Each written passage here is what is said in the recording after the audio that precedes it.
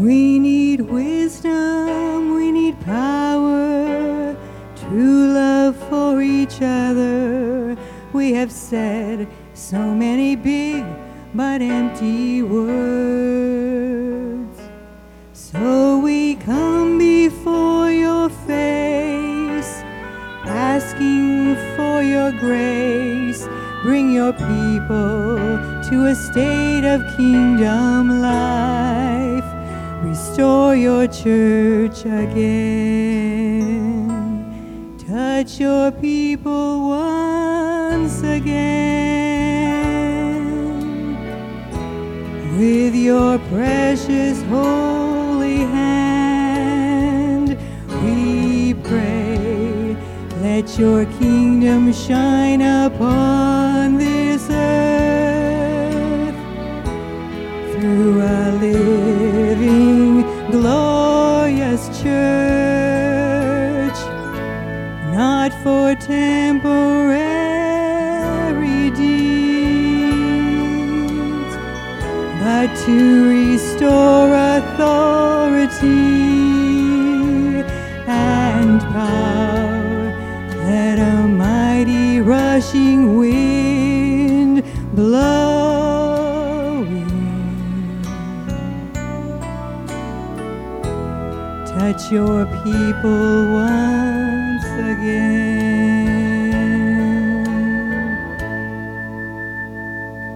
Lord, we see your tired servants and the weary, wounded soldiers. Oh, how much we need your precious healing hand. We need the power of the cross as the only source for us. When we stand up facing final battle cry, restore your church again. Touch your people once again. With your precious holy hands, we pray. Let your kingdom shine upon this earth through a living, glorious church, not for temporary deeds, but to restore authority and power. Let a mighty rushing wind blow in. Touch your people once again. Let a mighty rushing wind blow in. Touch your people once again.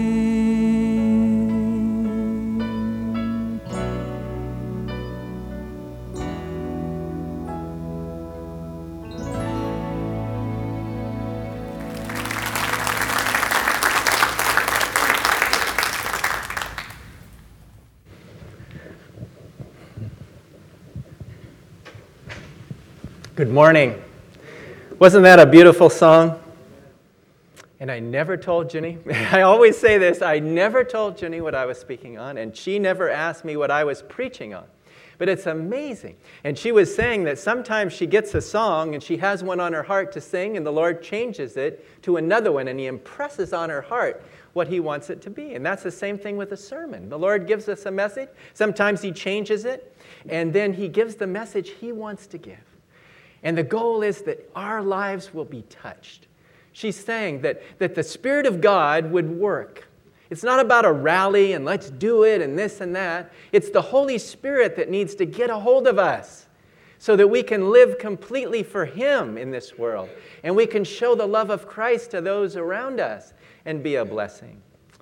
What a blessing it is. Shall we just look to him one more time in a word of prayer? Father, we're so confident in you because you are the one who sent your Son, the Lord Jesus, to die for us. And we have confidence in you, Lord, that you're going to speak to our hearts today by the Holy Spirit. And we pray, Lord, that you will hide me behind the cross and that you will use your word to reach out by the Spirit of God to every life, every heart, every person in the congregation today, and those who are listening at home on the internet, and maybe people across the world that may be tuning in. We never know how many are really listening at any one given time. But we pray, Lord, that you will be our guide and our teacher, and that you will convict us where we need convicting, encourage us where we need encouraging, and comfort us where we need comforting. We ask this and pray for your help in Jesus' name. Amen. I don't know about you, but I've been enjoying the Olympics. It's been really good. They had a lot of negativity going into the Olympics in Rio. They're not going to be ready. There's a lot of crime. There's a lot of things going on over there. It's not going to be good. And sure enough, it turned out, as it always does, to be a great Olympics. And today's the last day, and it's going to have the closing ceremonies later this evening. But it's really been amazing to watch some of these athletes, whether they're swimmers or runners or kayakers or archers or whoever they are, participating in so many different sports, coming from so many different countries. But what you don't see on TV and what you don't see on the internet about these athletes is all the hard work they put in, all their lives since they were little kids. The sacrifice they made, the commitment they have, the dedication to their country and to their sport. It's amazing. And we've seen some amazing performances by these young men and women. I'd just like to mention 4 of them and for special attention this morning. Athletes like Michael Phelps, 28 medals, 23 gold medals in his career. Unbelievable. Katie Ledecky made it look like she was the only one swimming in the race. She was so far ahead of her competitors that she won by a huge margin, unheard of, unprecedented. A great swimmer. And then there was Simone Biles, who, as a gymnast, put America so far ahead with the team, as well as her performance was just outstanding. It was amazing. And she's going to be the first African-American, I think, athlete and gymnast to carry our flag into the stadium tonight. It's going to be beautiful. And then finally, there's a man who is a little bit proud. And of course, if I could run as fast as he could, believe me, I probably would be proud too. Because when you're the fastest man in the world, and you're called the world's fastest human when you win the 100 meters at the Olympics, his name is Usain Bolt. He's also called Lightning Bolt. Some call him Insane Bolt. He's had commercials with the Energizer Bunny, and he's faster than that bunny, and he's just tremendous athlete, But these athletes are dedicated. They're committed. They're all in for winning that one gold medal. But you know what? If we as Christians could have this kind of commitment that these athletes have displayed, it would be a tremendous thing. Because our commitment is not to win a gold medal. Our commitment is not to become rich. It's not to become famous. But our commitment is to Jesus Christ and Him alone. And our commitment is to His cause, to the gospel message. And to us, the greatest thing is to have a soul come to Jesus Christ and get saved. There's nothing better than that. It says the angels in heaven rejoice over one sinner who repents. And that's what's really important. And today our message is True Commitment. The title of our message is True Commitment. God wants you to be committed. He wants me to be committed. Not 50%, not 90%, not 99.9%, but He wants us to be 100% committed to Him. You say, Dean, that's easier said than done, and surely it is. But He's equipped us, hasn't He? He's given us His Word. He's given us His Word. He's given us the Holy Spirit. He's given us Christian fellowship. He's given us leaders and examples before us. And He wants us to be committed to Him. I like one of the definitions I found of the word commitment. It says it's a pledge or promise to do something. A pledge or promise to do something. When you're committed to something, you've made a pledge, you've made a promise, and you're going to do it. When somebody is committed, it's as good as done. You don't even have to check on them because you know that if you gave that person something to do and they said they will do it, you know they're going to do it. And that's the kind of commitment the Lord wants from us as His servants. He wants us to be committed. He wants to know that, Alex, if I give you something to do, you're going to do it. And you're going to do it with all your heart. Brad and Sherry and Alan and all of us. He wants us to be truly committed to Him. And in the Bible, there are men and women who are committed to the Lord. And we look back at their legacy. And they have left us a legacy of commitment to the Lord. It says in 1 Corinthians chapter 10 and verse 11, these beautiful words. Now all these things happened to them as examples, and they were written for our admonition, upon whom the ends of the ages have come. You know, there's no room in our Christian lives today for any secular cause or any earthly mission to distract us from our main purpose. And so many Christians get involved in politics, they get involved in social issues, they get involved in so many different things, and many of them are good things, but they're not the best thing. Because Jesus gave us the Great Commission to go out and make disciples of all nations, teaching them to observe all things what I have commanded you, and lo, I am with you always, as John gave the message a couple of weeks ago. And that is what He is. He's with us. Our outline today is really 4 things, 4 people that we're going to look at today. And each of them had these 3 things in common. And Ed's going to put it up on the screen. These are the 4 people we're going to talk about today.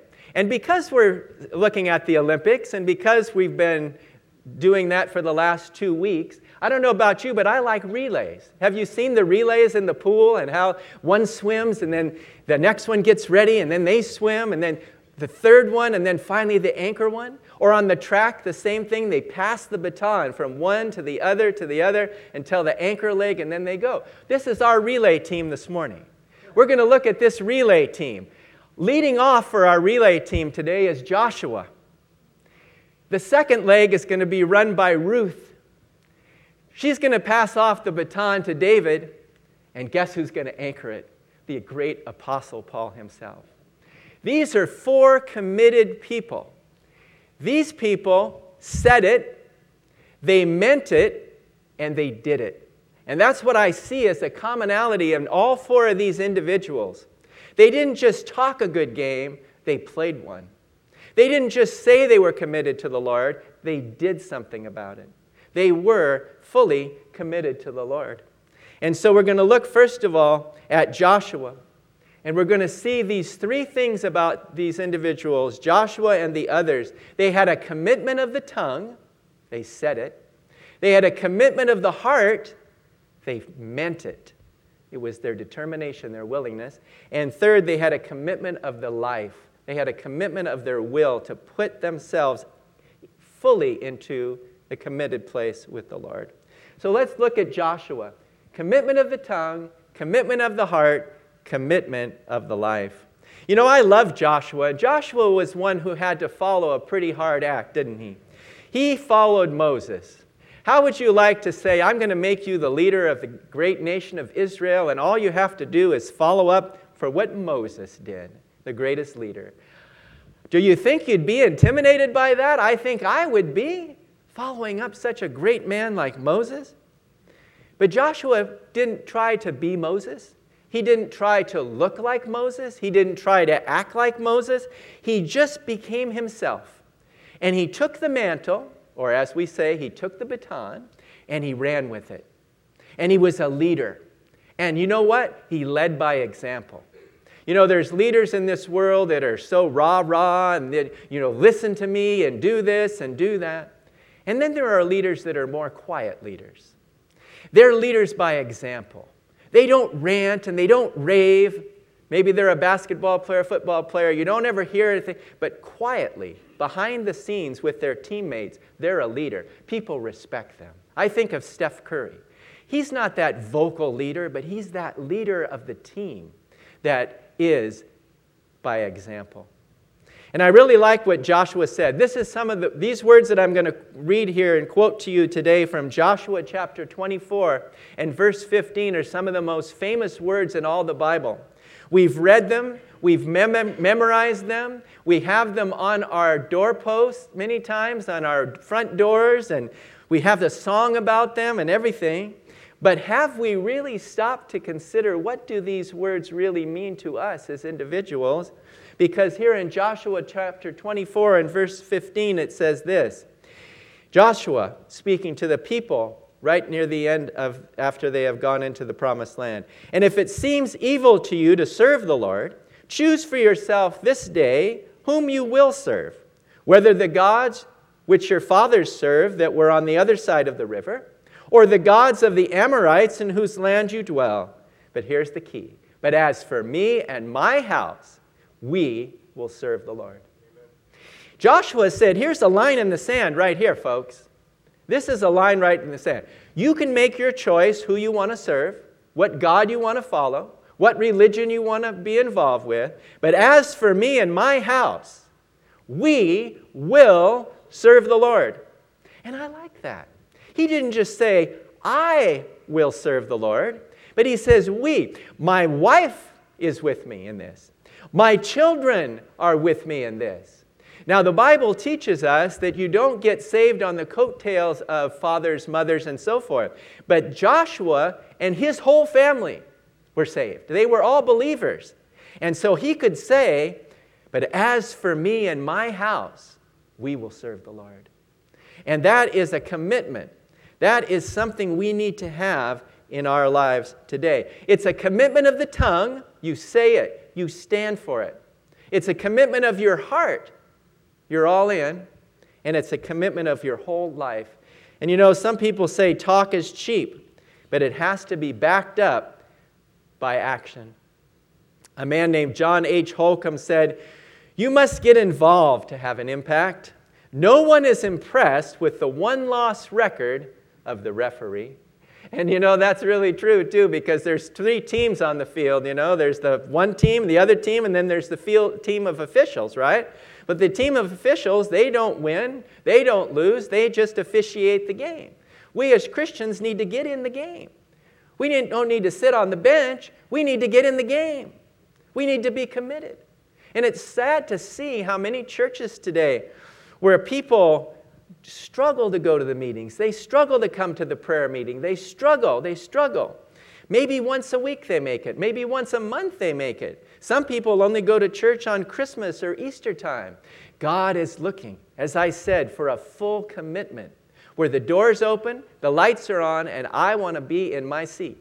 You know, we all have our special seats that we sit on, don't we? It's interesting. We have parking spots in the parking lot we like to park in, and we have special seats we like to sit in at the church. And if you're not there, your seat's missing. The Lord is here. The people are here. We want to be here. Now, there are times we're out of town with business or we're ill, we can't make it, but that's not what I'm talking about. But I'm talking about a commitment to the Lord first. A commitment to say, I want to be involved. And I don't want to just sit on the bench and cheer for the teammates. I want to do that, but I want to get in the game. I want to be in the game. I want to give my all to it. And when you do that, the Lord will richly bless you.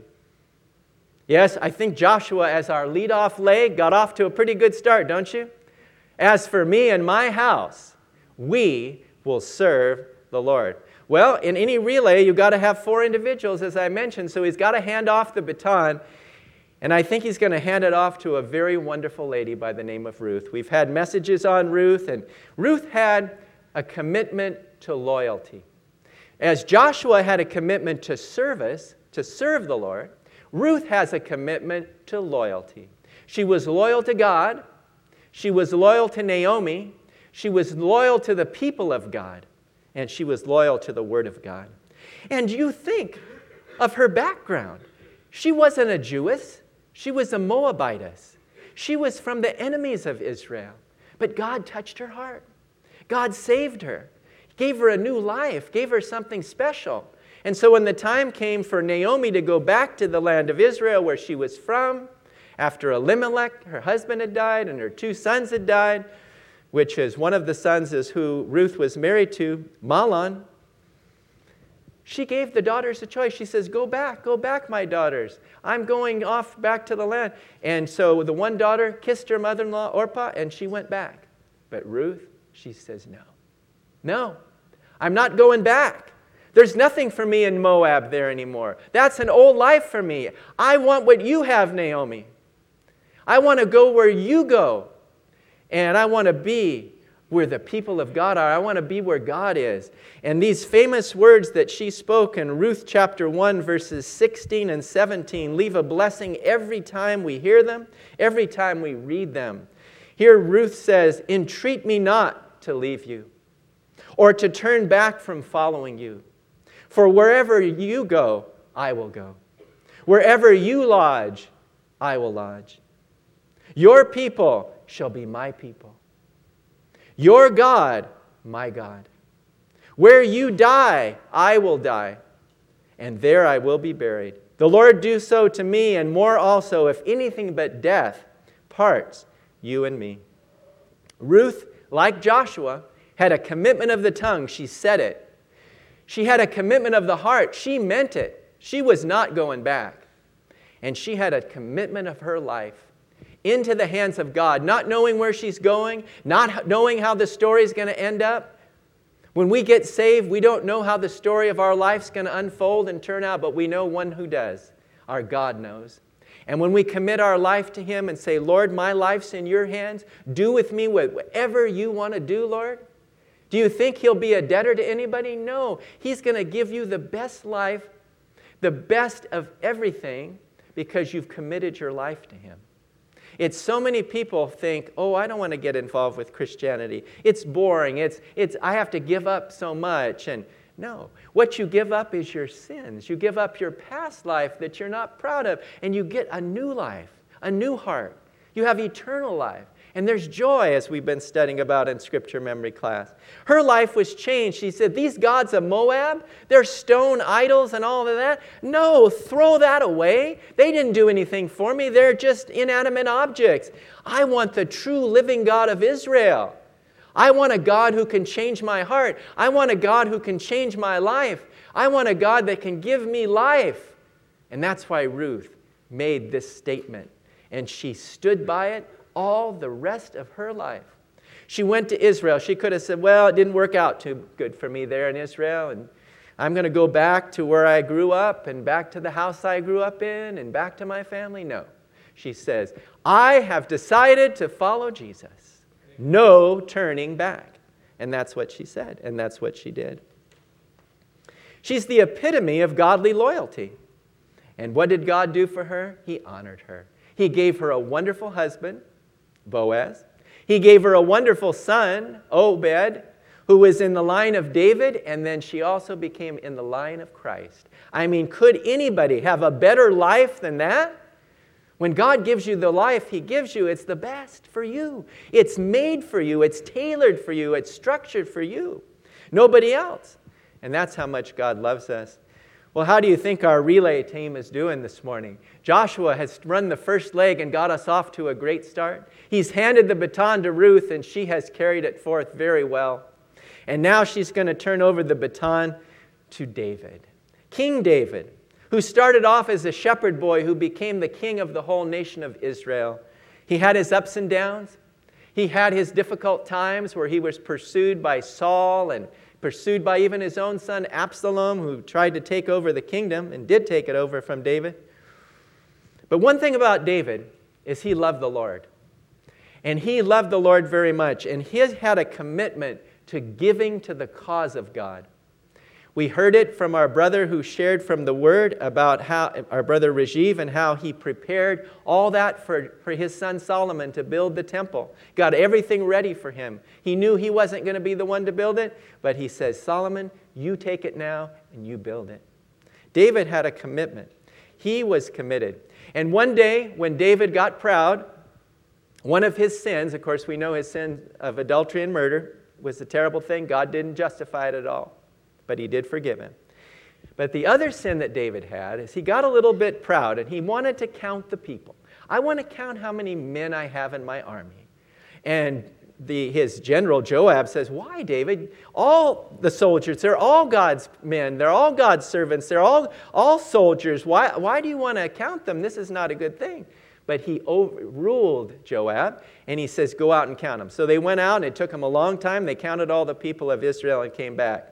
God was very displeased with David, very displeased, because he had showed pride and he had listened to the devil, is what he had, according to 1 Chronicles.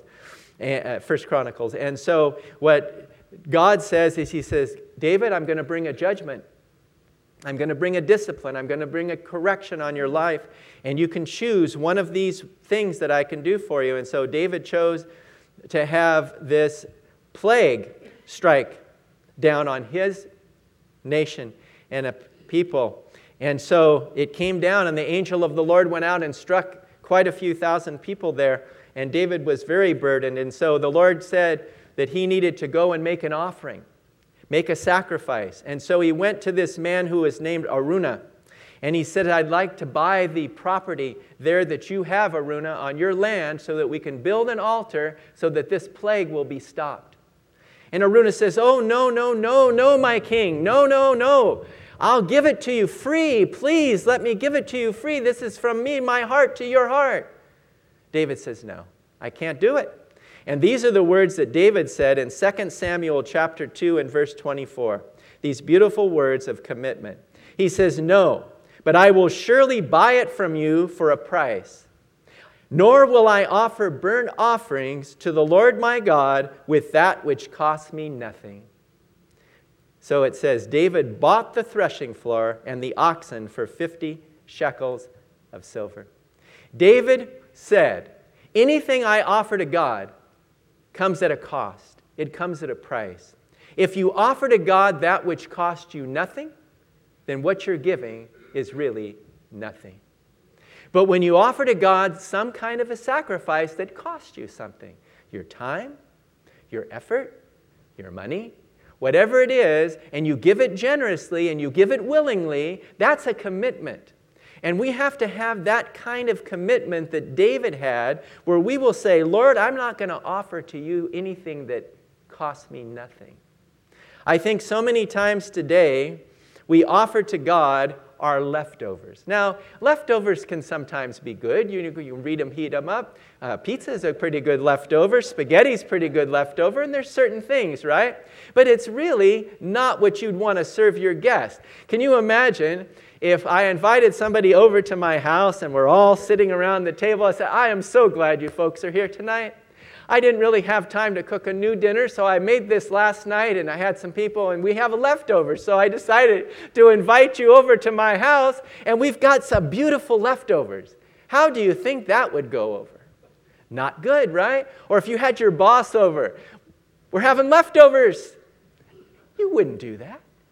If you wouldn't do that, why would you offer to God your leftovers? The leftovers of your time, the leftovers of your effort, the leftovers of your commitment. No, God wants us to give He wants us to give the best that we have, all that we have. Make it under His control. Say, Lord, I'm committed to give it to you, the best that I have. And that's the kind of commitment God wants us to have.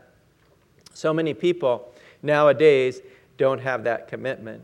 But David, like Joshua, and David, like Ruth, had a commitment of the tongue. They said it. They had a commitment of the heart. They meant it. They were in. And they had a commitment of the life to do it. That's the kind of commitment God wants us to have. Yes, our time is costly. Our money is costly. Our efforts are costly, but we have to be willing to give. And we have to be willing to serve. Well, in every good relay race, you have to have a good anchor man or anchor woman.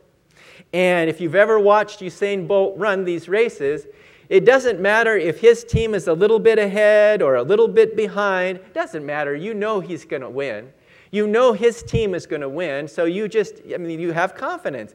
And so if you're going to put anybody in the Bible in the fourth slot to run that last leg, there would be nobody better that I would choose than the Apostle Paul. The man was humble. The man's life was changed on the road to Damascus. He was off to persecute the Christians and take them into prison and put them to death. And all of a sudden the Lord knocked him off his horse and spoke to his heart, saved his soul, and then sent him in blind. And then he sent a man named Ananias to speak to him so he'd have his sight restored. And he says, go and tell him how much he must suffer for my sake. How many people he's going to stand before kings and people in authority, and he's going to suffer for my sake. Paul was a great man, but he was a humble man. And he said so many wonderful words. Do you know that Paul wrote more books of the Bible than any other writer?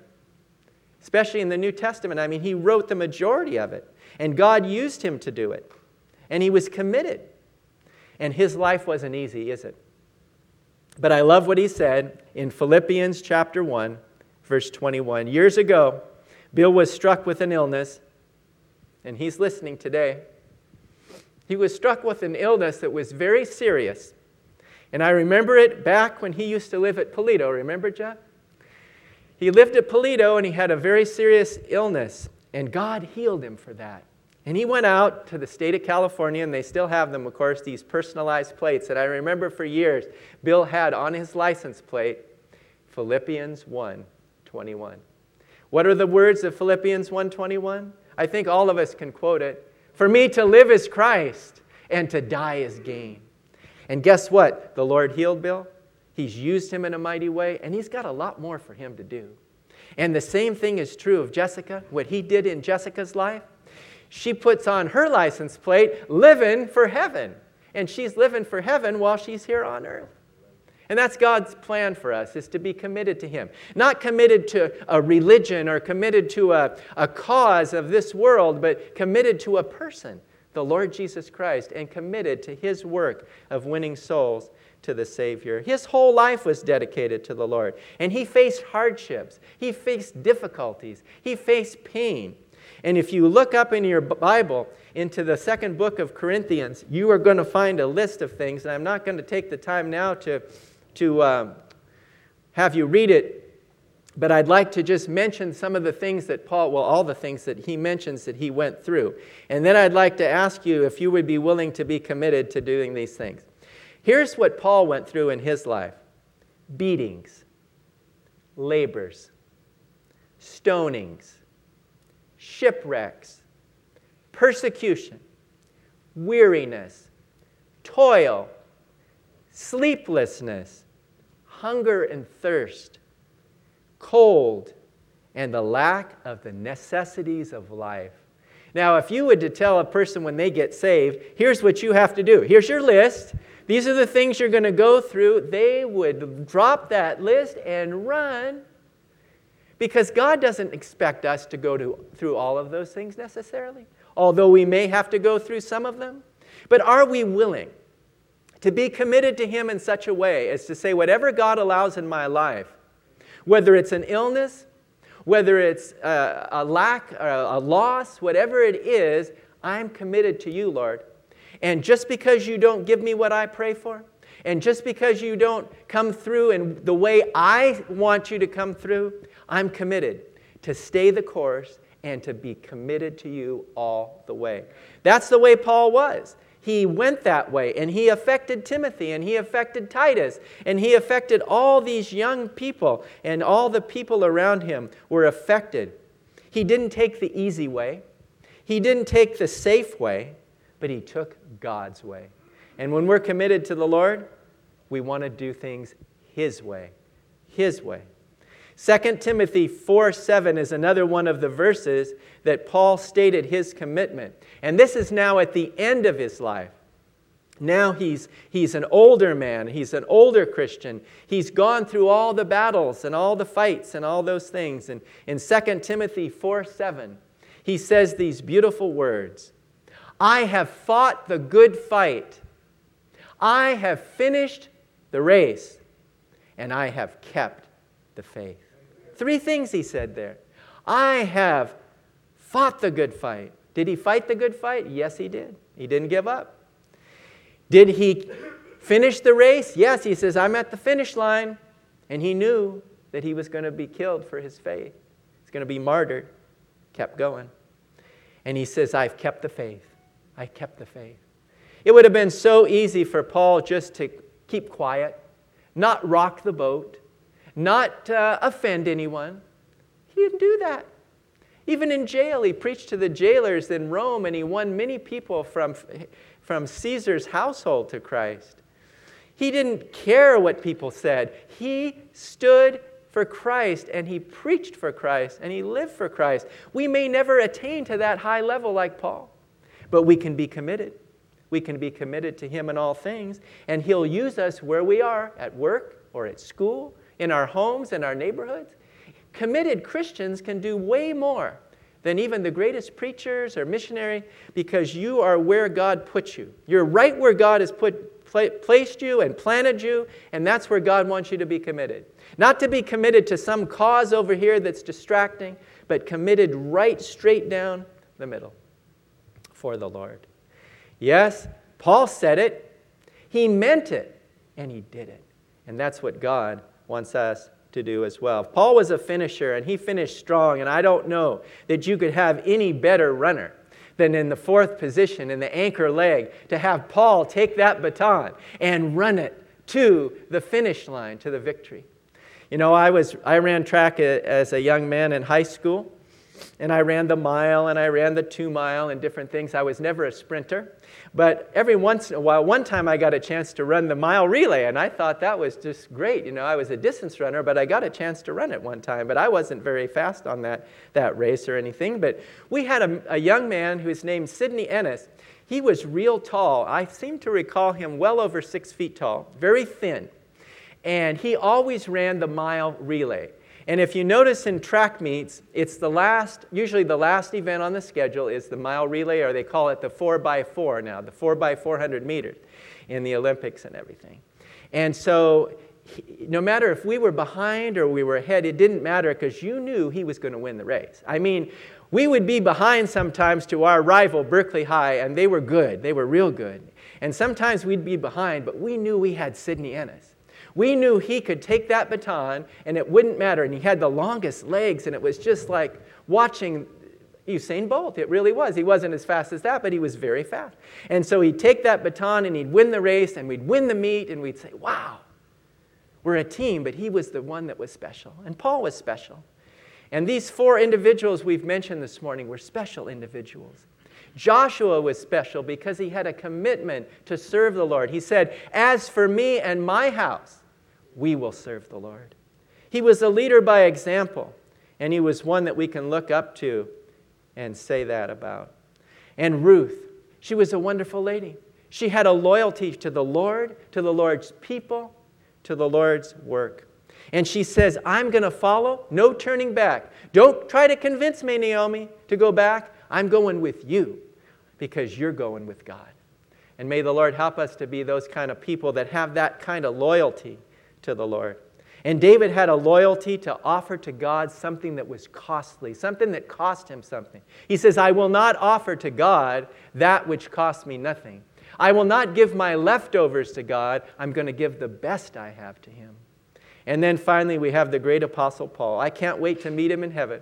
I can't wait to see this man who had such a love and a passion for the Lord and for souls, and was so committed to going through all those hardships because he had a goal before him, and to finish that race and finish that fight and finish that work. And he did, because he was committed. May the Lord help us to realize that we come from different backgrounds, we have different gifts, we have different skills and abilities, but God can use us if we're fully committed to him. Not partial commitment, full commitment. That's what God wants. Let us follow their commitment. Let us follow their example. And let us remember that it's a threefold commitment. First of all, it's a commitment of the tongue. We say we are Christian, that we believe in Jesus Christ. We say it. We take a stand.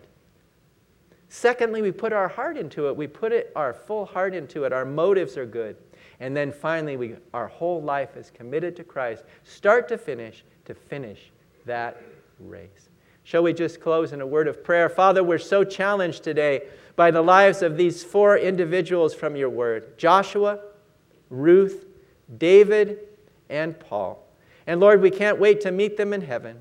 And Lord, we can't wait to get to your presence. But until then, Lord, help us to be committed. Help us not to make excuses on why we can't be committed. Help us not to go off on other causes and other interests, but help us to be committed to your cause, Lord, to your interest, to you personally, Lord Jesus Christ. And we just pray that you will help us to be humble, committed, loyal servants of Christ. And we just ask this in Jesus' precious name. Amen.